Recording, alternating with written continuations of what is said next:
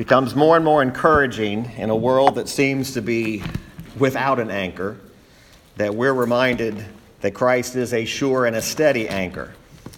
It's pretty incredible to think about a world that so many people don't know where to turn, they don't know where to go. They're grasping at anything they can find that will somehow bring them peace, that'll bring them some sort of pleasure, but we're finding out, and even believers today, we certainly know this, that there is nothing more secure and nothing more safe than Jesus Christ. And that's something that, of course, as we, every week when we come together, we want to magnify Christ above all else. You know, one of man's greatest problems is himself. And I'm finding that out every day. I'm a big problem.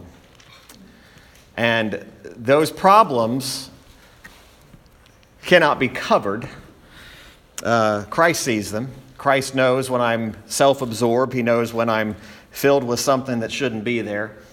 And I'm so glad that he doesn't depend upon me to keep me saved, because I would fail daily.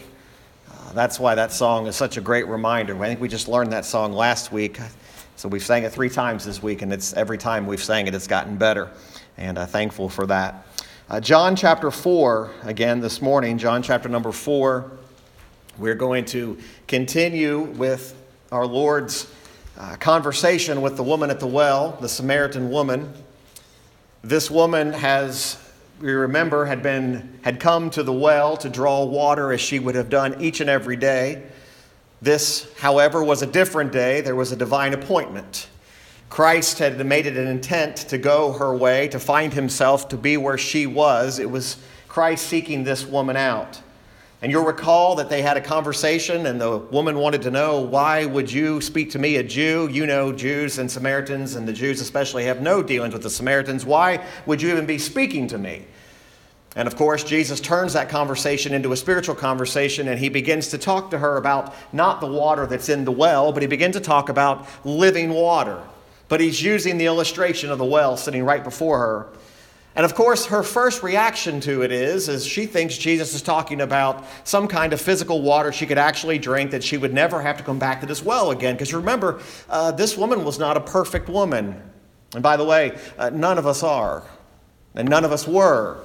This woman, of course, Jesus puts his finger right on the fact and tells her that she's had 5 husbands. And really, he exposes her sin. But what a joy and what a wonder it is to see that even though Jesus exposed her sin, he didn't leave her. He didn't walk away from her and say, you're too filled with sin for me to do anything with you. No, as a matter of fact, that opened up a greater conversation, and Jesus begins to talk to her about worship. And we looked at this last week and what true worship is, and how true worship, that God is a spirit, and they that worship him must worship him in spirit and in truth. Jesus is opening this woman's eyes. He's doing it in a way that's taken patience. He's forbearing with her. He's not rushing her to simply say, hey, now make a decision for me right now. Make a decision for me right now. What's happening is he's opening her eyes to where he never has to use the words, make a decision for me. Her eyes are opened and she sees it. In verse 25, we're going to read down through verse 30 this morning. I want you to notice that this woman's tone has changed quite a bit from the beginning of the conversation. Look at verse 25. The woman saith unto him, I know that Messiah cometh, which is called Christ. When he is come, he will tell us all things. Jesus saith unto her, I that speak unto thee am he. And upon this came his disciples and marveled that he talked with the woman, yet no man said, What seekest thou, or why talkest thou with her? The woman then left her water pot. This is a profound statement. The woman left her water pot and went her way into the city, and saith to the men, Come see a man which told me all things that ever I did. Is not this the Christ? This woman, remember, one of her confusions was about where true worship took place. Remember, she had the conversation with Jesus. We looked at this last week where she said, our fathers, the Samaritans' fathers, we worshiped in the mountain that they were standing upon. But she says to Jesus, but you worship in Jerusalem. Notice what's happening to this woman. This woman had been all mixed up with all sorts of religions, all sorts of ways. What was right? What was wrong? But notice she was most impressed with the coming of Messiah. It is the notice of the Messiah coming that now she comes to this conclusion. She says, here's what I do know, that Jesus, or the Messiah, is coming. And when he comes, he'll be called the Christ. And he will do something. He will tell us all things. Now remember, Jesus is standing here before this woman. This woman now, her eyes are being opened. She's getting brought to the place now where this extraordinary change is going to take place in this woman's life. This day will be unlike any other day this woman's ever had in her entire life. Something she did every single day going to this well. This would never be a day that would ever be the same. And by the way, the day that your eyes were truly open to the gospel, when your eyes were truly open to your sin and truly open to the reality that you couldn't save yourself and that Jesus Christ had to make you willing and had to give you the gift of faith, had to give you the gift of repentance, the day when that happened became a day you will never, ever forget. Because Jesus did something extraordinary in your life. Not extraordinary just to benefit for the day, extraordinary eternally. Spiritually, eyes that were once blinded are now seeing clearly. Now, what's interesting about this woman's words is she appears to still be a little bit apprehensive, and I'm going to try to dispel that today because she's kind of asking things in the form of a question when she says there at the end of verse number 30 or verse 29, "Is not this the Christ?" She's not saying this in a means that is, I don't believe this is the Christ, or I'm questioning this is the Christ. I want you to see, we're going to look at how Jesus uses each one of these steps, and her eyes are more and more opened. She's speaking as a woman who believes that that coming of Messiah must be very close. She's speaking as a woman who says, I know, look what she says in verse 25, I know that Messiah cometh. I know he's coming. I know we've been told, even as Samaritans, we've been told to look for this man. We've been told to look for the person who would be known as Christ. And I love what Jesus tells her in verse 26. He says, I that speak unto thee am he. I am that Messiah that you know is coming. I am that Messiah that you are aware of. I am he.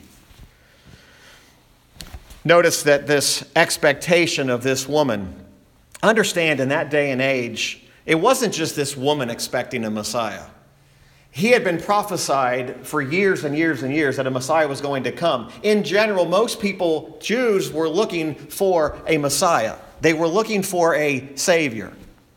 They were looking for he which was promised to come. There was a general knowledge of this. There was an understanding of this.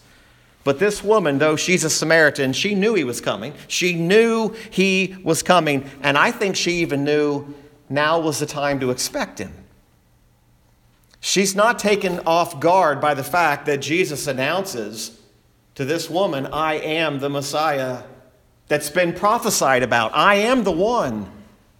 You'll notice that it doesn't result in her turning her back. It results in her, look what it says in verse number 30, then they went out of the city and came unto him. She went out and told other people about the Messiah, and other people listened to her, and they came to where he was. She believed what Jesus was saying, that this is the Messiah. Come see him. But I want you to notice that this woman had been driven to this point, every false thing that had held her in check. Remember, she went to the well in shame. She would go at the noonday when no other women were there drawing water. Why? Because everybody in town knew who this woman was. She had a sinful past. She had a sinful present even. Understand something, this woman's day has gone from a day of shame to now a day of she's now declaring, I have found the Messiah. This is he. This is this Jesus that we've heard about. Well, what was the work of Jesus? What is the work of the Messiah? A Messiah is a Savior. What is his work? What is his office? He is to be apprehended and believed to be exactly who he said he is. Today, if you're a child of God, it is because you have completely believed and acknowledged that Jesus Christ is exactly who the Bible declares that he is. From point A to point B, from point A to point Z, he is the Messiah. There is none other. We're not looking for another Messiah. We're not looking for another person to come. We're not looking for an addendum to the Bible. We've already have the completed copy of everything God wants us to know.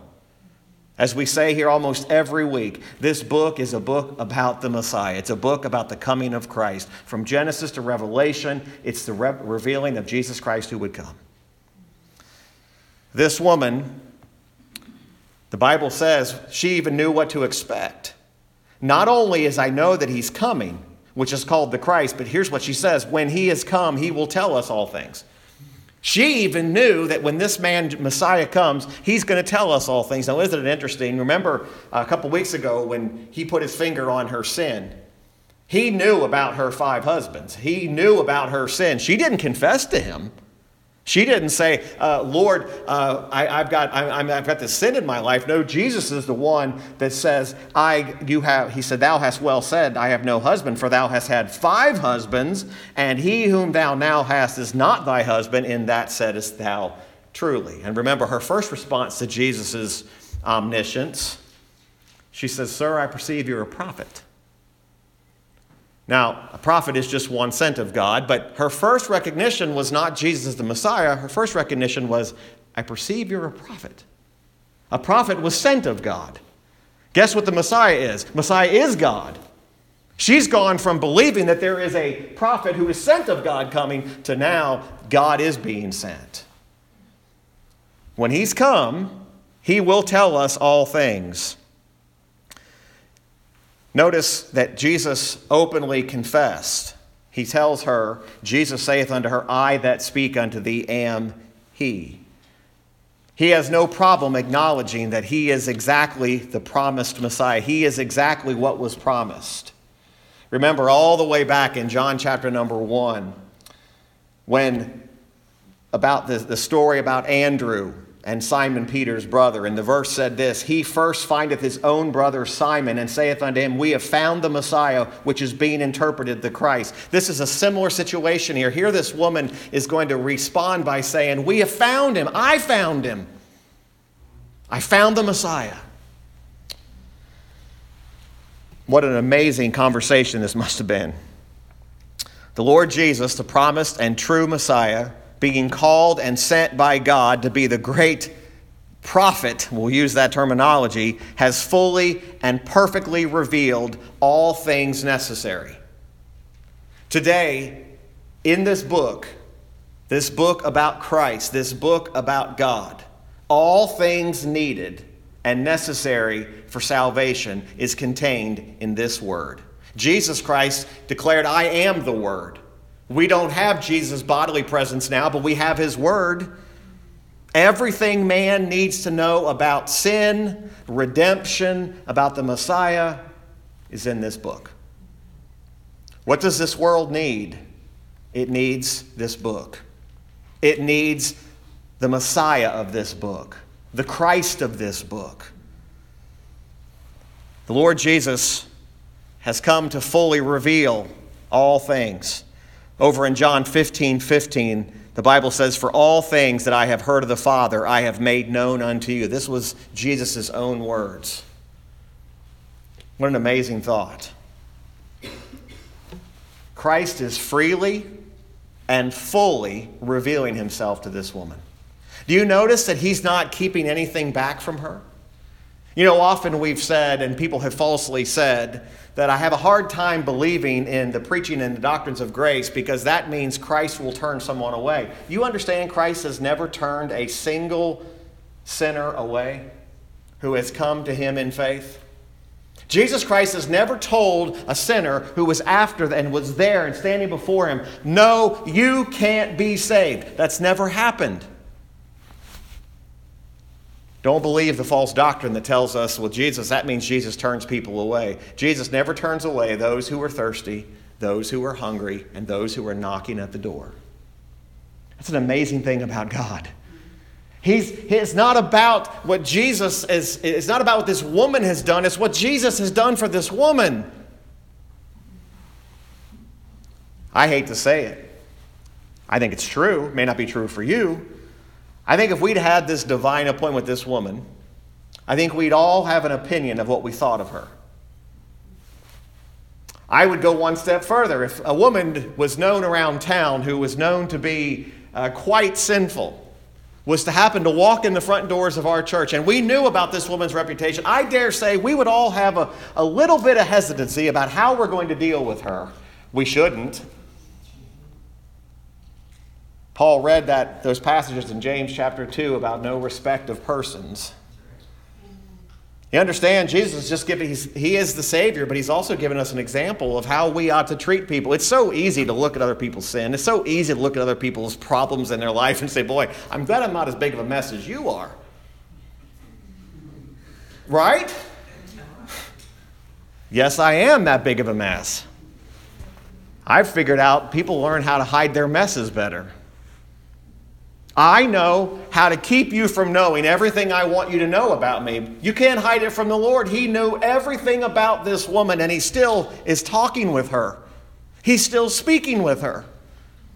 He has not turned her away. Matter of fact, he's fully revealed himself to a woman who right now is still in known sin. What an amazing thought.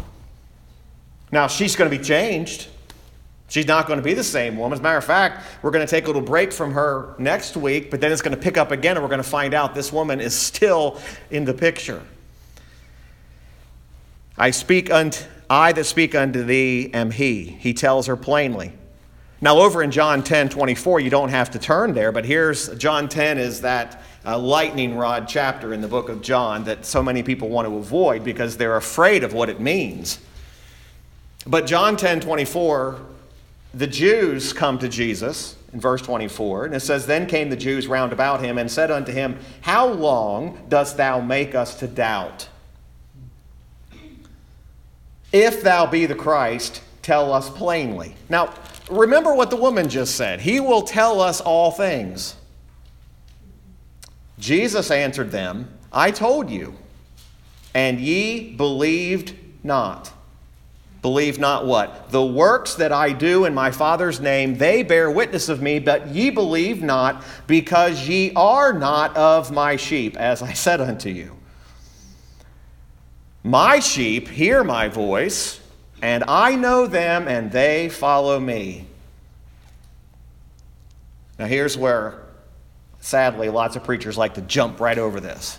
And I give unto them eternal life, and they shall never perish, neither shall any man pluck them out of my hand. My Father which gave them me is greater than all, and no man is able to pluck them out of my Father's hand. Who's giving eternal life? Jesus is giving it. He's giving it clearly, and he says to the Jews, remember, the Jews, they say, tell us plainly. He says, I have told you. You don't believe me. You don't believe me. Understand something, and then that's when he says, my sheep hear my voice. Don't buy the lie that goats become sheep and sheep become goats. It's never happened in a barnyard. It's not going to happen in eternity. You go out to a field, you go out to a farm where you see sheep, they're going to stay sheep. They're never going to be a goat, and the goats aren't going to turn into a sheep. It's not going to happen.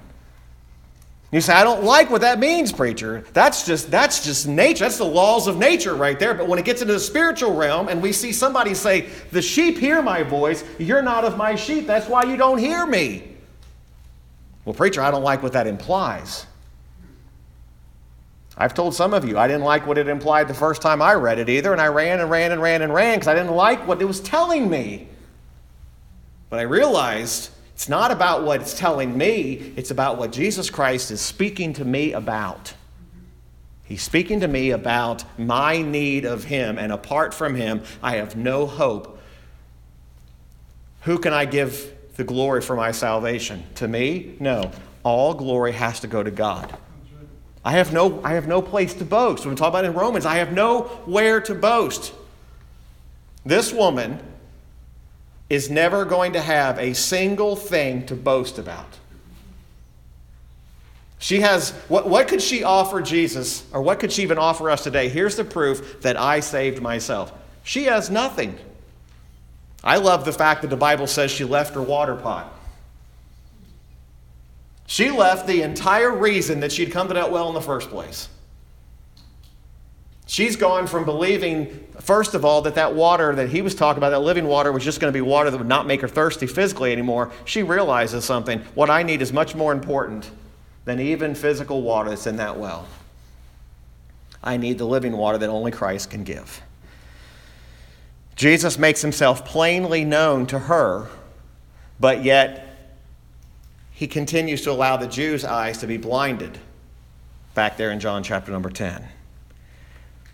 What's he discerning in this woman? Well, I think she's humble. You know, a lot of times when someone else points out the sin in someone else's life, it's not humility that comes out. It's usually rage. Don't tell me about my sin. He put his finger on her sin, told her she had some problems, and yet now she appears to be, she's humble to the reality that this is not just a prophet. This is the Messiah himself. The Lord Jesus delights, folks, to reveal himself. He delights in making known his mind, making known his will. He loves the fact today that if you have a desire to know him, but he also knows and delights in the fact that we have a duty to follow him. My sheep hear my voice. They follow me. This is not some interaction or transaction that takes place in a moment in time and then you go and you follow wherever you want to follow. It should lead to a change in your direction. You should go a different way than you were once going before your eyes were open to the reality. My sheep follow me. This woman is going to be a follower of Christ. Although after this chapter, I don't believe we hear from her again. But look again at verse 27. And upon this came his disciples. We half joke about the disciples often because we're always pointing out their faults, right? Especially Peter. Peter was always the one who was the first to step up, said, I'll do it. I'll take care of it. Lord, whatever you need me to do, I'll never deny you. We have the disciples that were called the sons of thunder that wanted to call down fire and just destroy all of the wicked people. The disciples, they were a little bit of a loose cannons. I relate to the disciples. I truly do. You know, we've all had times in the wickedness in the moment and wickedness going on, and we've said, God, if you could see fit, just burn them all up. Say, preacher, I don't pray that way. You've thought it. Just take away all the evil out of the world. Why does it even have to be here? These disciples, now the reason I'm pointing this out is because many, many times when the disciples would come up upon a conversation that Jesus was having, they would ask the very questions. Why are you talking with her? They almost had this arrogance about them that said, Jesus, why are you wasting your time with these people? Now I can tell you something. These disciples would have realized she was a Samaritan, and they would have had full ground to look at this and say, Jesus, why are you talking to a Samaritan?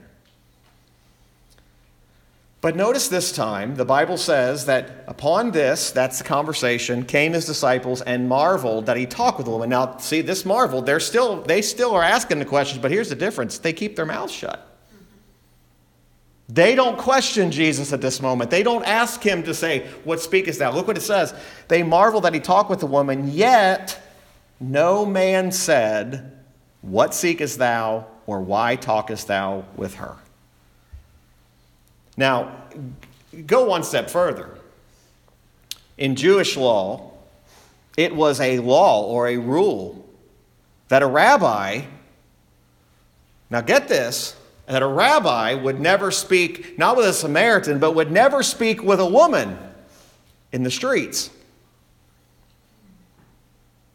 The disciples knew all about this, and they're marveling at this, but they're not saying anything. They don't dare say anything.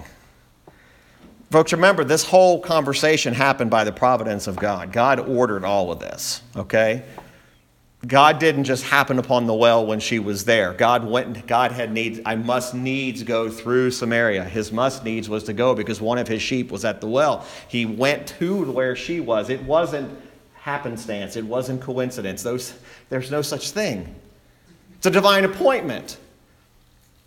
But yet, here, as we see this all unfolding, the disciples didn't return to Christ literally almost until he was done speaking with her. The disciples didn't come to break the meeting off. They didn't interrupt it. Christ had already made himself known to this woman as the Messiah. The behavior of the disciples simply is this. They find him preaching a sermon to a single woman. And they marvel at it.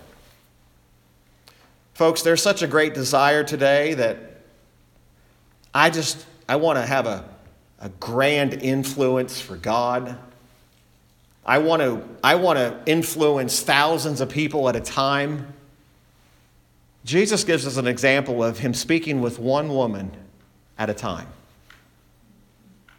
Folks, there's always going to be a lot of glory in preachers preaching to large crowds, and I'm not saying it's wrong. God's used men in years past to preach to large crowds, and many people have been converted because of that. But understand something. Don't lose sight of the fact that in our day-to-day lives, this is more likely going to be your interactions. You're going to deal with somebody one-on-one. You're going to deal with somebody in a single basis. And by the way, the doctrines of grace do not excuse you from telling other people about the gospel. That's not your job. It's not your job to say who deserves to hear and who doesn't deserve to hear. Your job is to go out and to tell every single person you come in contact with about who Jesus is, about the Messiah. That's what our job is. We're to simply point people to Christ. Remember when we studied the life of John the Baptist? John the Baptist had his own following. He didn't do it intentionally. They thought he was the Messiah. Folks, we're not in this to try to gain a following. We're in this to simply point people to the Messiah. Do you actually believe that he is who he says he is? That's what's happening here. No man asked. Think about this morning, folks. I think we've lost sight of this because we don't actually see Jesus face to face the way this woman did. Do you realize that in order for you to be saved today, in order for you to even claim to be one of his own, that Jesus Christ had to condescend and come to where you are? He had to humble himself and become obedient even unto death, the death of the cross. Christ, who knew no sin, became sin for us. And yet, sometimes I think we forget about the humility that Jesus Christ one day came to us, and we were just as poor, just as deep in sin as this woman at the well. Catalog of sins, God's not concerned about. We catalog them. In other words, we're the ones that are concerned about who the really bad people are. And somehow in our mind's eye, we think, I've still got something in me that's good enough to make Christ come to me. You have nothing to make Christ come to you. He comes to you, and it is his prerogative to come to you. It is his prerogative to open the eyes or to shut the eyes. God doesn't say, can I open this group's eyes and close this group's eyes? He determines whose eyes he opens and whose eyes he closes. He determines whose heart that he hardens and whose heart that he opens. That's the God of the Bible. And that's a God that we know is a God that is in control. They were silent. You can't help but stop and admire what's happening here. You can't help but stop and wonder what a scene this must have been. Verse 28, the woman then left her water pot and went her way into the city and saith to the men. This behavior of this woman after this divine appointment is over She leaves the water pot. She quickly goes and she invites and calls everybody she can see to come to Christ. You notice Jesus never told her to do that? Jesus never said to her, now the first thing you do on the first step in the Christian life is go tell someone else. He didn't have to tell her. Now think about that for a moment. He didn't have to tell her, hey, if you preach and talk to 10 people, there'll be a prize waiting when you get back. She didn't even have to ask a question. She leaves this divine face-to-face appointment with Jesus Christ. She's standing before the Messiah, and she leaves him, leaves her water pot, and goes to the city and starts pointing people, saying, hey, come here, I found him. I found the Messiah. You see, those who truly know Christ, those who truly have tasted in his grace, they've truly tasted his mercy. They have found their complete and full satisfaction. Their thirst has truly been quenched. They will bring others or point others because they say, I have a saving acquaintance with him. Come and see this Messiah for yourself. We've turned our church and churches into come and attend our church instead of saying, come to the Messiah. Okay? We're not selling a product. We're not selling a church. We're not saying our church is better than your church, our church is nicer than your church. We're supposed to be saying, we're pointing people to Christ. And if the building that we meet in is the building in which God allows us to be used for that purpose, then praise the Lord. But if he says, you don't need that building, well, we know we're still a church. And the church's responsibility is to point people to Christ, not to gain a following like a social network, right? Amen. That's not what this is about. This woman, look what it says and how simple this is.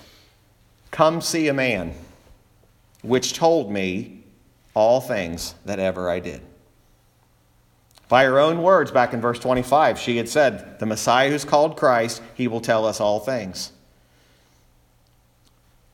Now, did Jesus at that moment, I read one commentator said, now wait a minute, he didn't tell her everything. It's kind of one of those technicality things, right? Yeah, he didn't go down her whole life story and tell her everything she'd ever done. But what did he do? He told her everything she needed to know about who he is.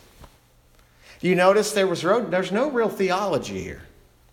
There's no real in-depth of God's providence. There's no in-depth of God's sovereignty. There's nothing about, the words grace isn't being used. Regeneration is not being used. Predestination is not being used. Foreordained is not being used. But yet Jesus told her all that she needed to know. And by the way, all those things were involved. Before she goes and tells people to come and see the Messiah, she didn't have to say, listen, I got to figure out what's the exact definition of to be preordained. What's the exact definition of the depravity of man? What is it? Folks, sometimes we're hiding behind our theology. And we're hiding behind theology instead of saying simply, hey, come see the Messiah. Come see the Christ. We're afraid to have conversations with people because we're afraid they're going to get too theological for us. Theology is important. By the way, you should know your theology, you should know your doctrine. As a child of God, you should be growing more and more and more in your doctrine and your knowledge of this book. But that's not the prerequisite to go and tell someone, hey, come and see. Come and see the Messiah who's met with me. Quite remarkable. This from the woman leaving her water pot behind her. She runs to the city. Folks, there's something about once a thirsty soul has tasted the living water, there's something that ought to happen. There really is something. And it ought not be something you got to twist people's arms with. You know, for years and years and years, we've tried to turn the Christian life into who can twist the arm the right way to get conformity and get people to do the right thing and act the right way and do the right things. Can I tell you, none of that works? None of it works. I've told you oftentimes I used every gimmick in the book when I was working with teenagers. I worked every gimmick in the book. I tried them all. None of it worked. But you know what happens? You do it the world's way, it's not enough. Got to be more, got to be more. You got to be like them to get them. No, you don't. Our example is Christ. Our example is not trying to use a worldly system and try to squeeze it into a church mold and say, hey, look what God's doing. Just preach Christ. And preach Him every time the Word is opened. Preach Him when you're preaching in the Old Testament. Preach Him when you're preaching in the New Testament. Preach Him in every counseling session. You know what the greatest counsel you can give to a husband and wife? Christ. The greatest counsel you can give to a family who's struggling with their kids? Christ. Not a pamphlet. Why? Because Christ is the satisfaction and is sufficient for all things. That's what this woman has found. He's my sufficiency.